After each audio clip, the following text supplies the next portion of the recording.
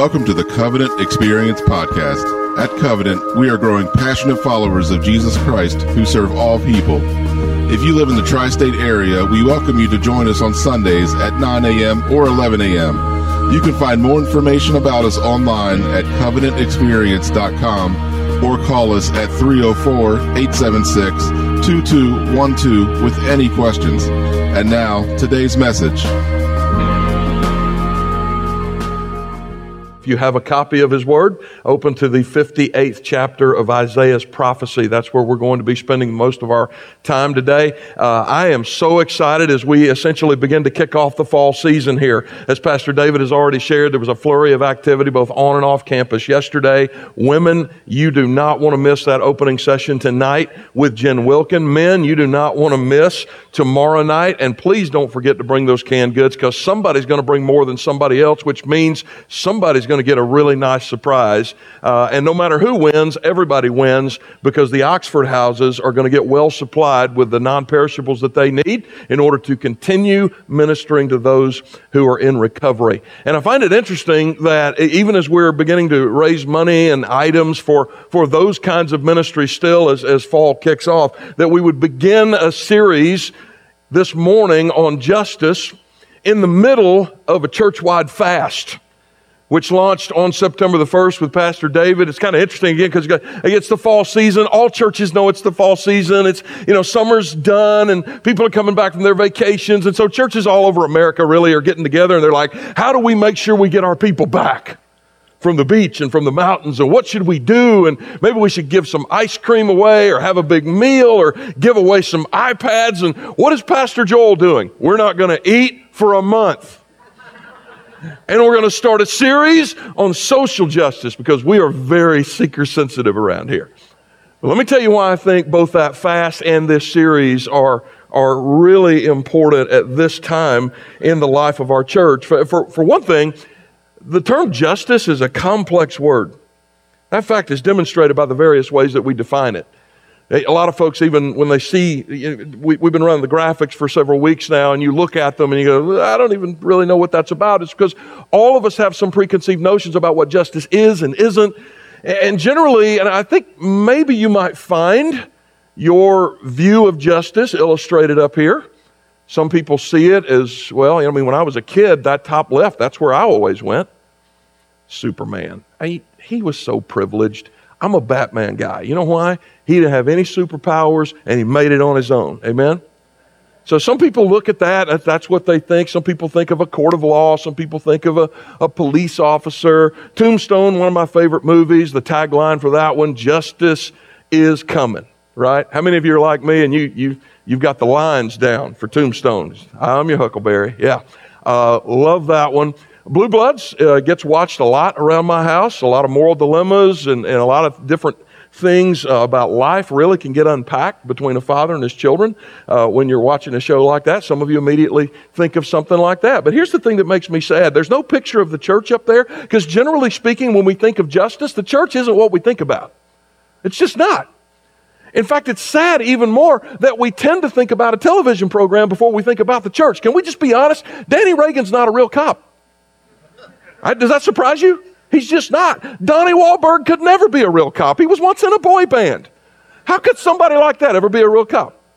And so you've got these fictional stories that kind of take precedence over and above even the church. And so when the Bible uses this term justice, it doesn't negate any of these things that you're probably thinking of, but it gives us a more robust understanding of what justice is.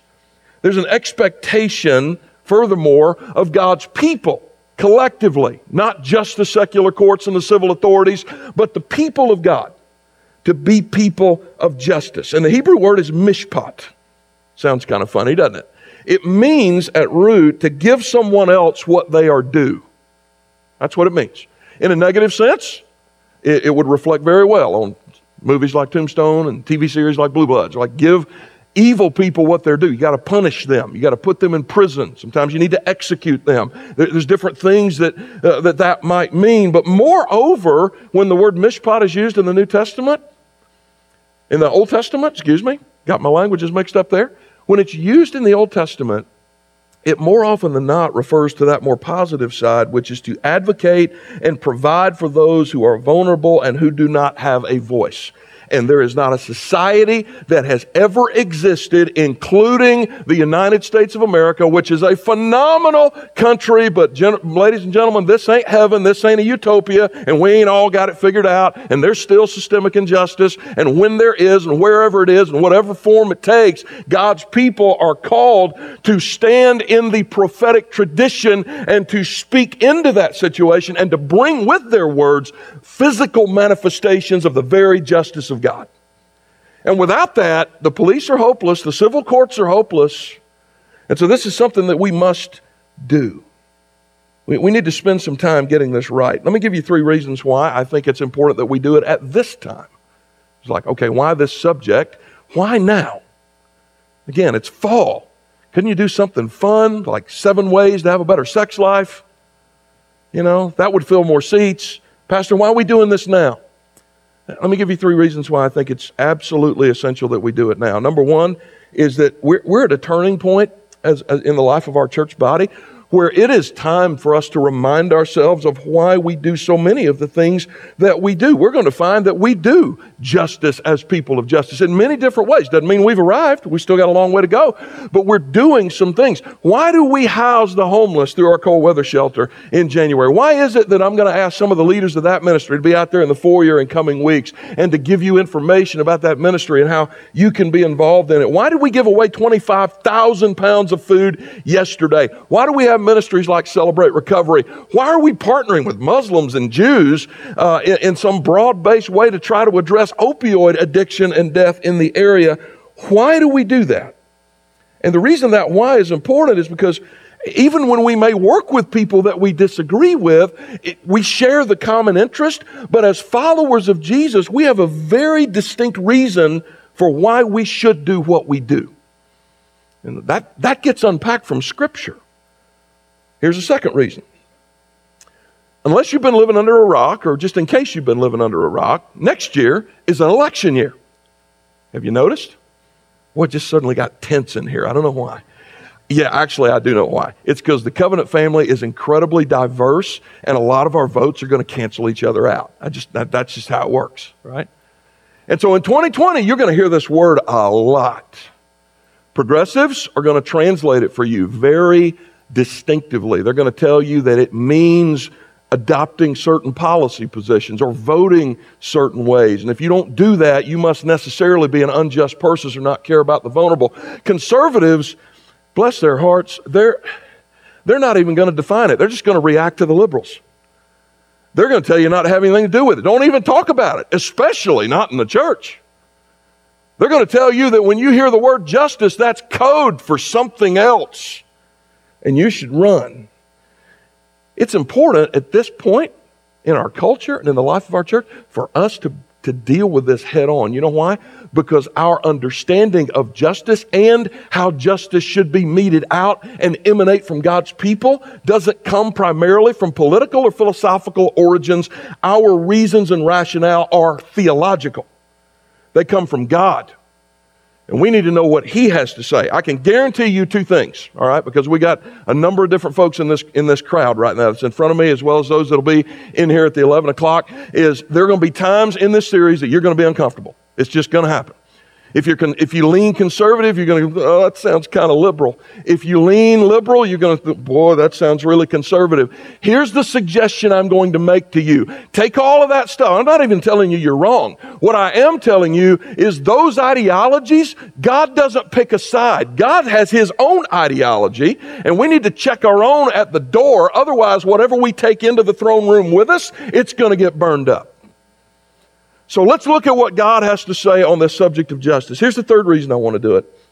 It's because we have a lot of young people who are part of our church family, and they're in the middle of all of this mess, and they don't know how to define it or to understand it. They've got the news media telling them one thing, perhaps their parents telling them something else, the school system's telling them something else. Some of you just went, you're not even a month in college yet, and you're up in front of these new professors, and they're telling you all of this stuff.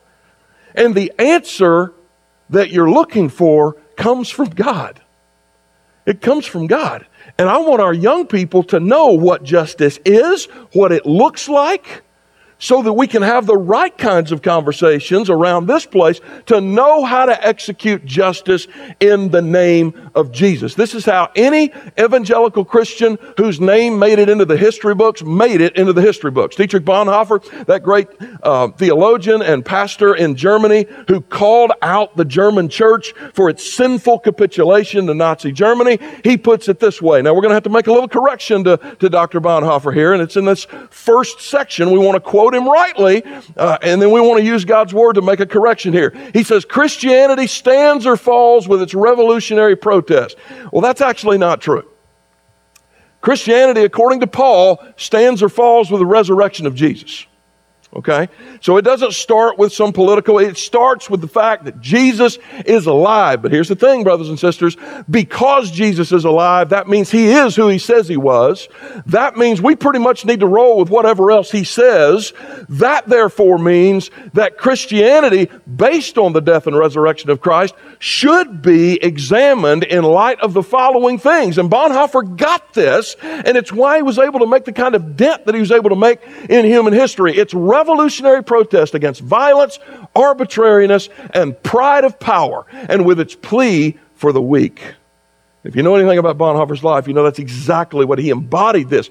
Christians are doing too little to make these points clear. Christendom adjusts itself far too easily to the worship of power. I want you to let that sink in for just a little bit. We adjust ourselves far too easily to the worship of power. You just think about how much angst there is, how many points your blood pressure goes up every time your guy doesn't get elected. Have I proved my point? We are far too adjusting, easily worshiping power. Christians should give more offense, shock the world far more than they are doing now. Young people, that's the attitude this pastor wants to see instilled in you, because your Gen X older siblings and parents and your boomer parents and grandparents and your builder grandparents and great-grandparents, we've really struggled to get this right, and we've probably gotten it wrong more than we've gotten it right, and we need you to take us into the future. And so we're going to begin this morning with Isaiah 58. Now there's some debate here about the precise context that the prophet's addressing. Some scholars say that Isaiah, who's obviously speaking from the 8th century BC, is dealing with and addressing a 6th century BC audience. People 200 years in the future haven't been born yet. The grandparents haven't been born yet, but they're saying that's the exact target group that he's looking at. Other scholars would say, nope, this is too late in the prophecy for that. He's actually talking to someone even in the future with reference to us, perhaps even that so-called terminal generation before the return of Christ. But the subject matter is abundantly clear, even if the target group is not. And you see that with a wide unanimity among the scholarships. And so, in fact, the group that I will call the Big Three, probably the most well-known, well-respected Isaiah scholars. And I'm talking about the late Edward Young from Westminster Seminary, Walter Brueggemann, retired professor at Columbia Seminary, and the late J. Alec Motyer, the British theologian from the University of Bristol, all say with one voice that in this passage, Isaiah is confronting the sin of injustice among God's own people. That they are giving attention to things that are not bad, but it is causing them to pull their attention away from other things. So again, the problem is clear, even if the time period is not, which suggests to us that regardless of the time period, the problem is still a problem, isn't it? And that this has been a constant struggle for God's people, because these people, on the surface, they're not even bad people. Notice how Isaiah the prophet, he's condemning them at the same time he says this about them in verse 2. Yet they seek me daily. They delight to know my ways, as if they were a nation that did righteousness and did not forsake the judgment of their God. Yeah, these are good people. They come to the temple. They give their tithes. They give their temple tax. They're good citizens generally. They don't bother anybody. They're quiet. They're compliant. So why the declaration of judgment? Why is that coming? He says, well, it's because they've managed to disconnect their faith from this level of engagement that I expect when it comes to the vulnerable of society. If you're more progressive, it kind of looks like this secular sacred divide, like church and state and all these other kinds of things. And my faith should not influence what I do. Well, you can know more if you're a genuine follower of Jesus, completely remove your faith from your daily life, any more than you could pull your own spine out of the back of your neck and continue to live. You just can't do that. More conservative-leaning people say, well, they spiritualize. So liberals dichotomize. More conservative people tend to spiritualize this. It's like, well, we just need to, we'll see this more as well as we look at the rest of what Scripture tells us about this concept of justice. It's like, well, that's not really our purview. Leave that to the police. Leave that to the civil courts. The people of God really shouldn't be speaking to that. We ought to just concentrate on the spiritual things. And if that's you, you need to know that's exactly what these people were doing. That's exactly what they were doing.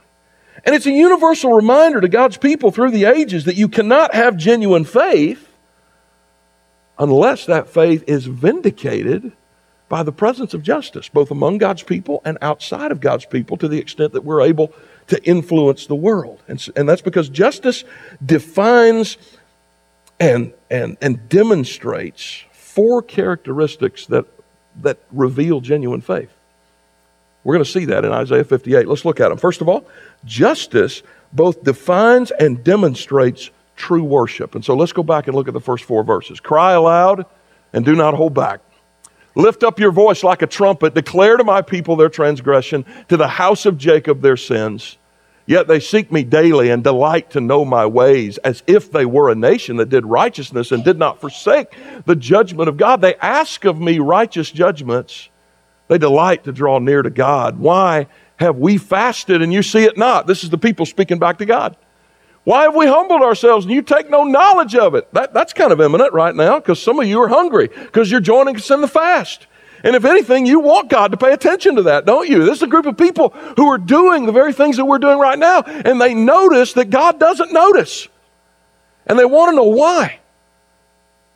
Behold, in the day of your fast, you seek your own pleasure. Oh, there you go. That's why. And oppress all of your workers. There's another reason why. Behold, you fast only to quarrel and to fight and to hit with a wicked fist. Fasting like yours this day will not make your voice to be heard on high. That's scary. What does he mean? Well, again, the prophet issues a wake-up call, and God's people say, What? We're doing everything we thought we were supposed to do. But what they find satisfying, God finds nauseating. And the reason is made plain. It's because you do this for your own pleasure. That should scare anybody who comes into church or who looks for a church, and the main question on their mind is, am I getting what I need? Am I being fed? And I. The Lord says here, that's not true worship. And everybody can tell that it's true worship because they can see the fruit of it. They see that the end of this is not advocating for the vulnerable as God does, but the end result, in fact, is fighting and fussing and arguing with each other and calling people names who are the most vulnerable in our society. That's not true worship. The result is to quarrel and fight and to hit with a wicked fist. That's a metaphor for what later in this prophecy is going to be made plain. You are oppressing your workers. It's good that you take off the Sabbath. You should do that. That is what the law says. And in this environment, pre-Jesus, when the law is still in effect, this is absolutely what you should do. But why do you make your workers work on Saturday? Why are they out there in the fields? Why do they not have the same privileges that you have? Why are they oppressed? This is what I'm looking at. And this is the irony. To fast, and many of us who are participating in that this month at Covenant recognize that because we felt the hunger pangs, or maybe if it's social media, you're getting itchy with your thumbs because you're not using your phone as much, or whatever it is. I mean, to fast, by definition, is to do without willingly. In other words, I willingly withdraw from food to show my dependence on the Lord and to hear from Him. And God says, I see, He's saying to the people in Isaiah 58, I see inside your heart, you do this to get benefit from me. You don't do this to know me. And there's a difference. And the motivation in your heart is made apparent by the fact that you are willing to do without so that I might bless you, but you are not willing to do without for the sake of your workers who never get a day off. There's some hypocrisy here. And the Lord goes right to the elephant in the room, especially your more vulnerable neighbor. Let's look at Proverbs 19. Look at Proverbs 19:17 says this: whoever is generous to the poor lends to the Lord, and he will repay him for his deed. Does that first phrase sound familiar to you at all? Perhaps like something that Jesus said? Lord, when did we see you naked and clothe you? When did we see you hungry and feed you? When did we see you thirsty and give you drink? When did we see you in prison and visit you? What does he say? When you did it to the least of these, you did it to me. You did it to me. If our worship of God is genuine, the fruit of it is justice, particularly for the vulnerable. Now, I'm not saying, nor is Scripture saying, the way you get to heaven is by doing good works for other people. Salvation is by grace alone, through faith alone, in Christ alone. But I will remind you, brothers and sisters, of what Calvin said about this, that faith alone does save, but the kind of faith that saves is never alone. It does not leave you exactly the way you were. It transforms you and makes you precisely the kind of person that will not go after power, but will instead, even if necessary, speak against power on behalf of those who have no voice. This is what God calls us to here. And it's a universal reminder to God's people, universal, that if your faith is genuine, it will produce justice. Justice both defines and demonstrates what true worship is. Secondly, justice both defines and demonstrates what love of neighbor is. The prophet goes on, and he says the following: is such the fast that I choose, a day for a person to humble himself? Is it to bow down his head like a reed and to spread sackcloth and ashes under him? All the physical manifestations of what a fasting person would do. That to actually, believe it or not, call attention to themselves. It's the very thing Jesus speaks against in Matthew 6. When you pray, go into you, don't do this to be heard by other people. When you fast, don't come in yelling and griping about how hungry you are. Wash your face. All right? Don't have a pity party for yourself. Don't make this about you, because it's not. Will you call this a fast and a day acceptable to the Lord? Is not this the fast that I choose? This is the fast I want, he says, to loose the bonds of wickedness. The kind of fast that leads to these things. Loose the bonds of wickedness, undo the straps of the yoke, to let the oppressed go free, and to break every yoke. Is it not to share your bread with the hungry and bring the homeless poor into your house, when you see the naked to cover him and not to hide yourself from your own flesh? This is what I'm looking for. Genuine love for me cannot help but spill over into love of neighbor. All right. Now, some of you are thinking, well, I love my neighbor. And you think about your next door neighbor who's just like you, who thinks like you, you share sugar with them. Yeah, that's not where God is going with this. And we're going to get into that later in this series. The neighbor is specifically defined, as we will see when we get into one particular sermon in October with a very well-known parable, as those half-breed people that you have hated for 4 centuries. That now you find yourself at their mercy, and they're showing you mercy. This is what it looks like. This is what it looks like. And so you got to keep in mind, these people saw fasting as a means to an end. I'm going to give something so that I can get something. That'd been an attitude that they had been fighting within themselves for so long. In fact, in 2 Kings chapter 5, there's this man named Naaman. And in that story, he has leprosy, and he hears of Elisha. And so he goes to the king who's ruling at the time that Elisha is prophesying. And he says, here's the deal. I've got 750 pounds of silver and 150 pounds of gold. Command your prophet to hear me. Now, we look at that some 3,000 years after the fact, and we go, oh, that just sounds horrible. But really, in that time frame, in the ancient world, that was sort of the accepted mentality, is the way I'm going to get what I need is I'm going to get rich, and I'm going to get money, I'm going to get power, and I'm going to shift it around, I'm going to give it away, I'm going to scratch somebody else's back so that they scratch mine. And in 2 Kings 5, we read that the king, one of the righteous ones, one of the few righteous ones in that time period, he just rends his garment as a sign of both blasphemy and repentance. And the end result is he's basically saying to Naaman, this is not how our God works. Salvation isn't for sale. Healing is not for sale. Benefits of the kingdom are not available primarily merely because someone has power. God does not work from the top down. God works from the bottom up. He always has. He always has. And you see this here. He says, if you want me to approve of your fasting, let the fruit of your justice, let the fruit of it be justice for the vulnerable among you. And we're going to see that throughout this series. The heart of God has a special concern for the vulnerable. He defines the vulnerable. You see some of that here. The oppressed, the hungry, the homeless, the naked. Isaiah says, you pay no attention to them. There's a theologian at Yale named Nicholas Wolterstorff, and he describes what he calls the quartet of the vulnerable. These are the four groups that in the Hebrew prophets show up, and they show up together as a group more times than any other. And the reason they do is because in that time period, these were the most vulnerable people. The widow, the orphan, the immigrant, and the poor. These are the people. Now, they're not the only classes of the vulnerable, but Wolterstorff says the prophets will gather them in those groups of four as an example of these most obvious cases of vulnerable people because they find themselves without a voice, they find themselves without resources, and they find themselves under a yoke of oppression.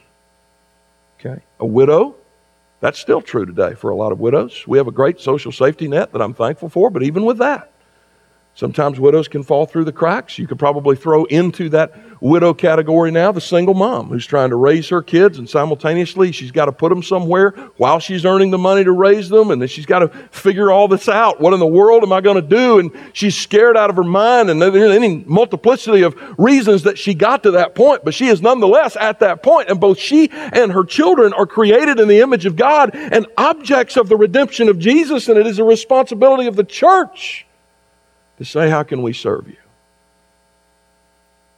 The orphan.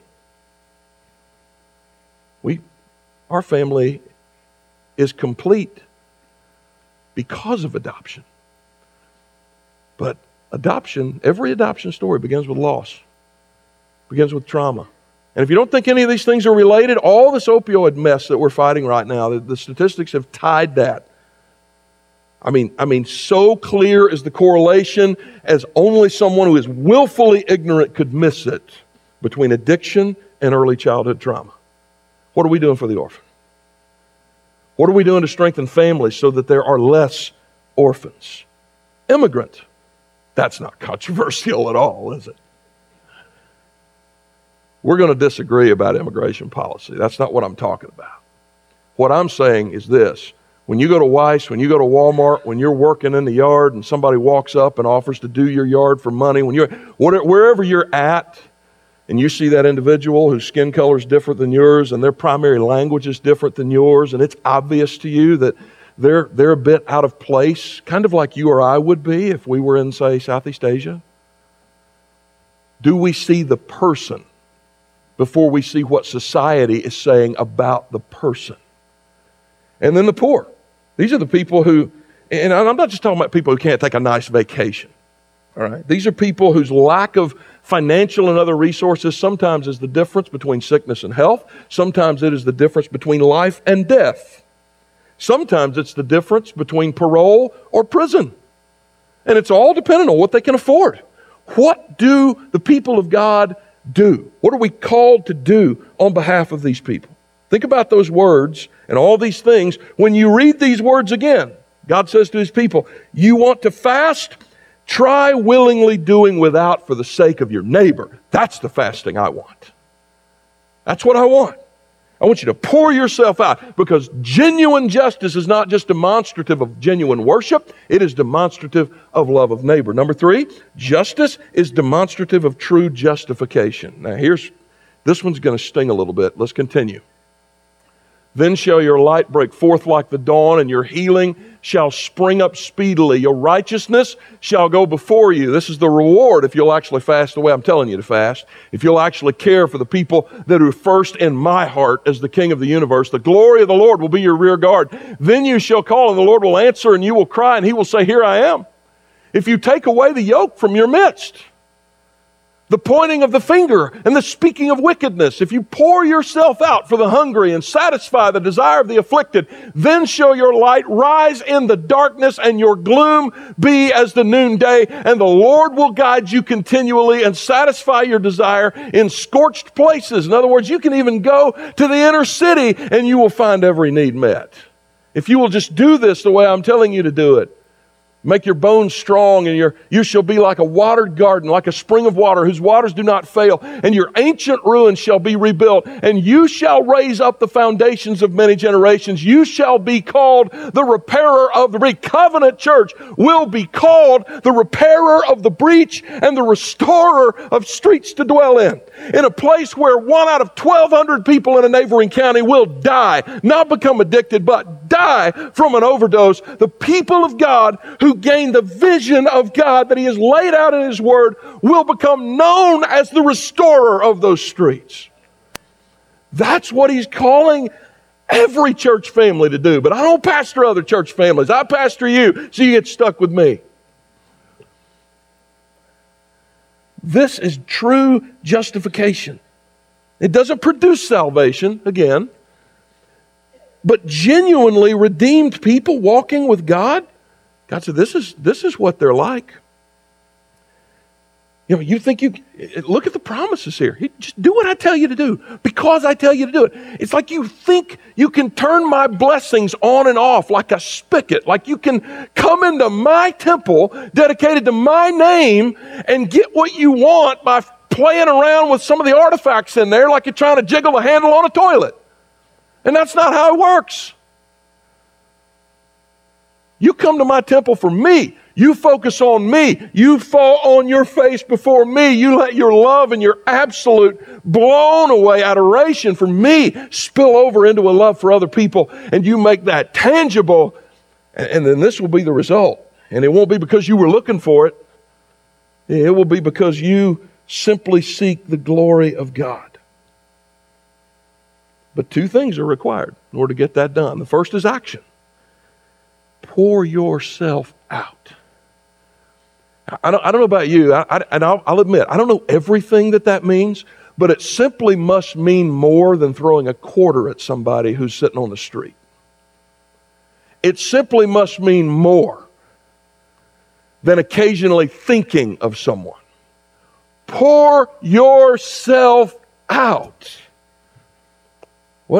What would happen here if the people of God collectively, not just the leadership, and we got our own ways to go in this situation, but what would make first in our heart those who are first in God's heart, and that we would invite the lame and the blind and the poor and the single mom and the immigrant and all these other people, the orphan, and that we would bring these, that they would be the people who have the seats of honor. It's another parable we'll get to later in this series, but that's what it means. You pour yourself out for these people. But you can't do that unless you've got something else, and that's attitude. There's something you got to start doing, that is to pour yourself out for the poor. But you can't do that unless you stop doing something else, the prophet says. Stop pointing the finger and stop speaking wickedness. Stop it. I think one of the issues that we have a hard time addressing in the midst of the opioid crisis is what I've called the narrative of the addict. For 3 decades, our nation built a narrative around these people. And it was well-intentioned. We were trying to convince people not to take drugs. That's a noble thing to do. But what happened in the midst is that anyone who is addicted gets painted, they get tainted, they get stereotyped. Those people are inherently bad people, as in worse than me. Those people, they're probably just criminals too. They're certainly the scum of the earth. They don't deserve anything. I'm aiming this at addicts right now. I imagine you could probably think of some other groups of people in our culture who people use that kind of invective to describe them, undesirable. Really? Someone created in the image of God, someone for whom Jesus bled. And you're going to talk about them like that in the presence of their Creator and Redeemer? Okay. Good luck rolling the dice with that one. Problem is, it's just not true. As is the multiplicity of narratives that all of us know, because it's not a family thing. It's got to get to us. It's like a problem has to get to a certain level before we realize, oh, that's really not all that true. Well, how do you know that? Well, because now it's my son. Now it's my daughter. Now it's my brother. Now it's my sister. And I know them and I know their story, and it doesn't match this 3-decade-long narrative that our country's been building around them. We know this. And here's the issue. That's true of everybody else as well. But the narrative makes it difficult. And this, according both to the prophet and Jesus, by the way. You go to Matthew 25, and we'll get there eventually. That's that parable. I'm going to separate the sheep from the goats. Well, how are you going to tell them apart, Lord? When I was naked, you clothed me. When I was in prison, you visited me. When I was hungry, you fed me. When I was thirsty, you gave me drink. Or you didn't. That's how I'm going to tell them apart. That's the acid test. You don't do that to be redeemed, but if you are redeemed, this is the acid test, according to Jesus and the prophets, to tell if you are redeemed, which means for some of you, this may not be nearly so much about the orphan and the widow and the immigrant and the poor as it is about your soul. How do you treat the vulnerable? Are they people who seek to do justice? Who do you know that because they're in some category, God would say to you, people are going to speak evil of them, and you need to stop it. And you need to pour yourself out for the very people that other people are speaking evil about. Let me say something real quick. If you're a guest with us today, number one, you're welcome to listen in, but this is for the family, okay? And number two, it's going to sound strange because a lot of churches like to hide their stuff. Every church has got stuff. We're just going to be honest about it because we are people of grace here. There is an extraordinary amount of darkness right now. And I mean, I'm not talking about conflict or people turning on each other being mad. I'm just telling you as a pastor, I am aware. And if you're sitting there right now and you're part of that, one of those stories, and you're like, oh my gosh, everybody's going to know. No, they're not going to know, because trust me, brother, sister, there is so much darkness right now in people's lives and things that they are fighting right now in this body. They'll never guess it's you. But I'm telling you, there's a lot of it. And I can't tell you because confidentiality is the confines pastorally in which we can best deal with some of these things. But here's the issue, is that some of you may become aware of part of this story about this person or that story about that person or how this happened or how that happened. And with partial information, you will be tempted by your enemy to form fully informed opinions with partial information. Do you believe I love you? Because I do. I do. I got one thing to say to you. Shut up. Because you don't know. I mean, you have no clue. And in the midst of all that gossip and griping and pointing of the finger and speaking of wickedness, you make your pastor's jobs 100 times harder when you just need to be quiet and maybe take all that gossiping energy and pour yourself out for somebody who's less fortunate than you. Pour yourself out for the vulnerable. Because justice demonstrates that you have truly been justified. Here's the final thing. Justice is demonstrative of true delight. You want to be happy? You want to rejoice regardless of your circumstances? Look at what the prophet says finally here. If you turn back your foot from the Sabbath, from doing your pleasure on my holy day, and call the Sabbath a delight and the holy day of the Lord honorable, if you honor it, not going your own ways or seeking your own pleasure or talking idly, then you shall take delight in the Lord, and I will make you ride on the heights of the earth. I will feed you with the heritage of Jacob your father, for the mouth of the Lord has spoken. This is important because this is where we get to the issue of motivation, the why. See, for followers of Jesus, it's different. We don't do what we do by obligation, even by divine obligation. We do it because as people who have been given not their due, but far more than what we deserve, we want that to spill over into society at large. And so for these words to transform us, we're going to need to wrench ourselves free from some faulty assumptions. that we have adopted sometimes that come from wider culture. So let me speak to a couple of different groups, because like I said, we're a diverse bunch here. So if you're more progressive, all right, so let's say next November, that's your goal. I'm going to that booth, and the current incumbent, I want him out, all right? That's what I want. Whatever, all right? We don't care who you voted for around here. Do we? All right. We're going to have some different opinions. That's fine. But if that's you, here's what I want to say to you.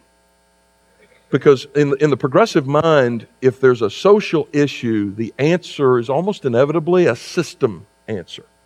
There's something systemic. And you're not always wrong. Many times the answer is that there's a defunct system, a dysfunctional system, a non-existent system. The issue is always seeing the system as the thing that solves it. There was a woman named Beatrice Webb. She was actually the primary architect of the British welfare system in the early 20th century. And in the early part of trying to build that system, she wrote the following in her diary: "I have staked all on the essential goodness of human nature." See, she knew that at the heart of the system she was building was a presumption, and that presumption was that all of us as human beings are basically good. We're basically kind. We're basically generous people. We want to give things away to people that are less fortunate than us, and the only thing that's missing is the system. Toward the end of her life, she would write the following: "I now realize how permanent are the evil impulses and instincts in man. How little you can count on changing them by any change in the social machinery. No amount of knowledge of science will be of any avail unless we can curb the bad impulse." Now, she never changed her political position. She felt like that system was the best way to do it. She continued to advocate for it, but she did come to this conclusion. She said, the root problem here is not systemic. The problem is the human heart. Because true human nature, contrary to what I thought in the early days of building the system, humans are not naturally altruistic. I said it a few weeks ago. This world is a dumpster fire inside a prison riot. Because that's who we are. That's progressive naivete. Now, if you're angry with me and you're more progressive, just hang on, because I will tell you this: progressive naivete, as I see it, the naiveness of the progressive vision, is never more proven than when you look at what's happening in some conservative circles today. I don't know anybody anything. If I'm giving something to somebody, that's charity. That's my choice. I built this myself. I'm my own master, my own captain. I earned all of this, and they need to earn all of theirs. And they... You still believe I love you? There is no way in holy Hades you can make that kind of attitude square with the Word of God. You can't do it. Because one of the things we're going to continue to see in the prophets here is God's view of all that stuff you have. See, American individualism says, this is mine, everything from the clothes on my back to the truck I drove in this parking lot on to the house that I got mortgaged, but I'm paying it down, and in just a few short years, when I'm about 148, it'll be all mine. Right? That's American individualism, and I'm going to sit on the back deck, and I'm going to sit there and go, you know what, I've had some lucky breaks, but basically I earned this. The Lord Jesus takes that mentality and He just flips it upside down. And He's going to look back at you, if that's your attitude, and say, you know what, yeah, you did make some wise choices with that brain I gave you. You did work hard with that health that I allowed you to have. You did pretty good, given the fact that I chose who your parents would be and what century you would be born in and what privileges you would have in this society over other people. Yeah, you did work hard, but I basically gave you all this. See, that's the conclusion we have to come to if we're going to be people of justice. This is who I am. I'm wholly dependent on the Lord. When we fall into either of those assumptions, almost without thinking, you know what happens? Social media. We start shaming each other, right? You don't believe in my solution, therefore you're racist, or you're unjust, or you're this, or you're that, or well, you don't even understand. Those people aren't even worthy of anything. And then it just gets worse and worse and worse. Anybody know what Godwin's law is? Godwin's Law. I don't even remember the guy's first name, but his last name was Godwin. And he said there is now a mathematical algorithm that proves you can only have so many comments on a social media thread before somebody calls somebody else Hitler. That's the level of our dialogue now. It's just going to get worse from now till next November. But let me tell you something, brothers and sisters. I love you. But as your pastor, I'm going to tell you, thus says the Lord, God's people are capable of, and God expects more out of us than that. If we're going to be seen over the next year, year and a half, it will not be in our guy or our gal getting elected to this office or occupying some mansion somewhere. It will be in us rising above, even with some of the differences we have, and becoming people who have first in our hearts the same people that God has first in His.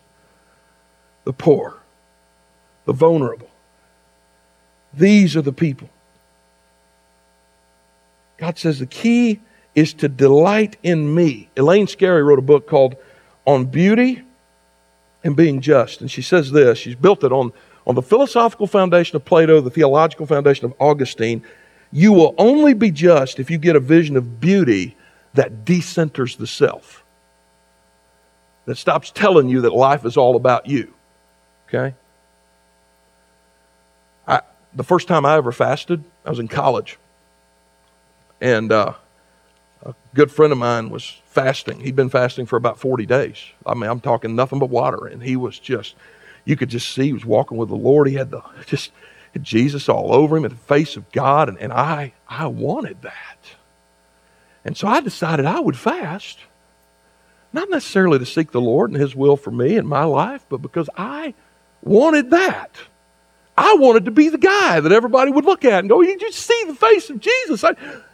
Moses couldn't top what you look at when you look at Joel. It was about me. It's about me. And I wanted to hear God speak. He was telling me, he's like, Joel, it's amazing. I can hear the voice of God. And I was a Baptist. I didn't think that was possible. So I said, I want that. That's why on about day 4, the only thing I could hear God say was get something to eat. It's because what was my rationale? There was no delight in God, in what I was trying to do. None. I was driven by self-interest, not a genuine desire to know more of my Creator and to share His heart, specifically as regards Isaiah 58, His heart for those who are first in His heart. We're going to see this. All this is summed up in Jesus Christ. Isaiah 58 isn't just a prophecy. It is a voice that matches other prophets, which collectively match the voice and heart and priorities of Jesus. All this gets tied together. And it's absolutely unavoidable what God expects out of us tangibly when it comes to being people of justice. And it's summed up in Jesus not just because of His voice, but because of His actions. Have you ever thought about the life of Jesus? He literally identified with the poor and vulnerable. The first people to hear about His birth were people that nobody else wanted to be around, let alone touch or have a relationship with. Shepherds. They're the first people to hear. They are. He identified with the poor and the vulnerable. He was born in a barn, literally. We use that to insult our children when they leave their socks on the floor. Jesus was literally born in a barn. His upbringing was as a minority, living in the political space of the Romans who both occupied and oppressed His people. His trial by every legal scholar that's ever looked at it was the epitome of injustice. He had no voice. He borrowed throughout his life things like a donkey to ride on and a room to pray in and even a tomb to be buried in. And it was in His life, death, and resurrection, Jesus identified first with the lowest, with the poorest, with the most vulnerable, with the most afraid, and with the most oppressed. So here's the million-dollar question. Do we? That's what the next 8 weeks are about. That is what the next 8 weeks are about. When we grasp the gospel in its fullest, we will inevitably become people of justice. And just in case there is someone like that here today, And I have no doubt there probably is. There's a single mom out there somewhere. There's an immigrant. We especially now that the semester's begun, we have international students that come and join or they watch online. If there are poor here that have a hard time making it, maybe you were able to be a beneficiary of some of that food.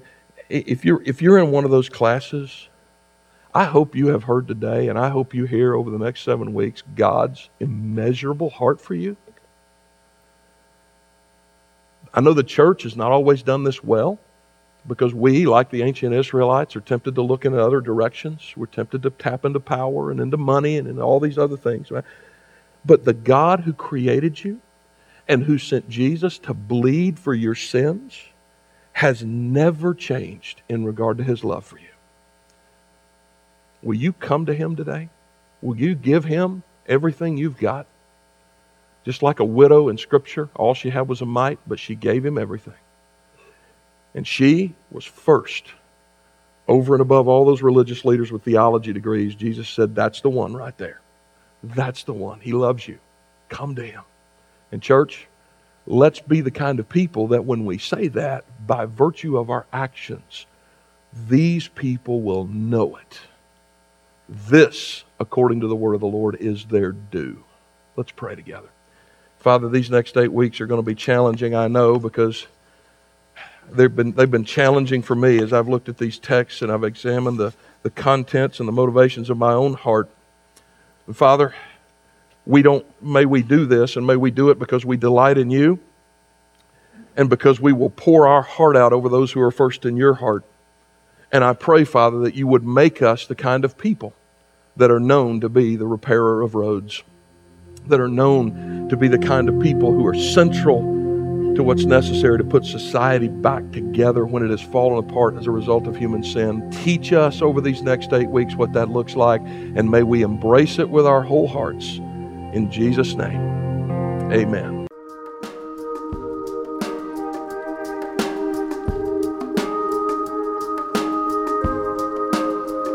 Hi, everybody. Pastor Joel here, and I am so glad you stopped by. I pray this podcast helps you in your walk with God. And if you're listening with questions about faith of any sort, God is not afraid of those questions, and neither are we. Join us any Sunday morning at 9 o'clock or 11 o'clock in the morning. If you're new to our area and looking for a church home, I hope we'll see you soon and have the opportunity to welcome you properly and personally through our doors.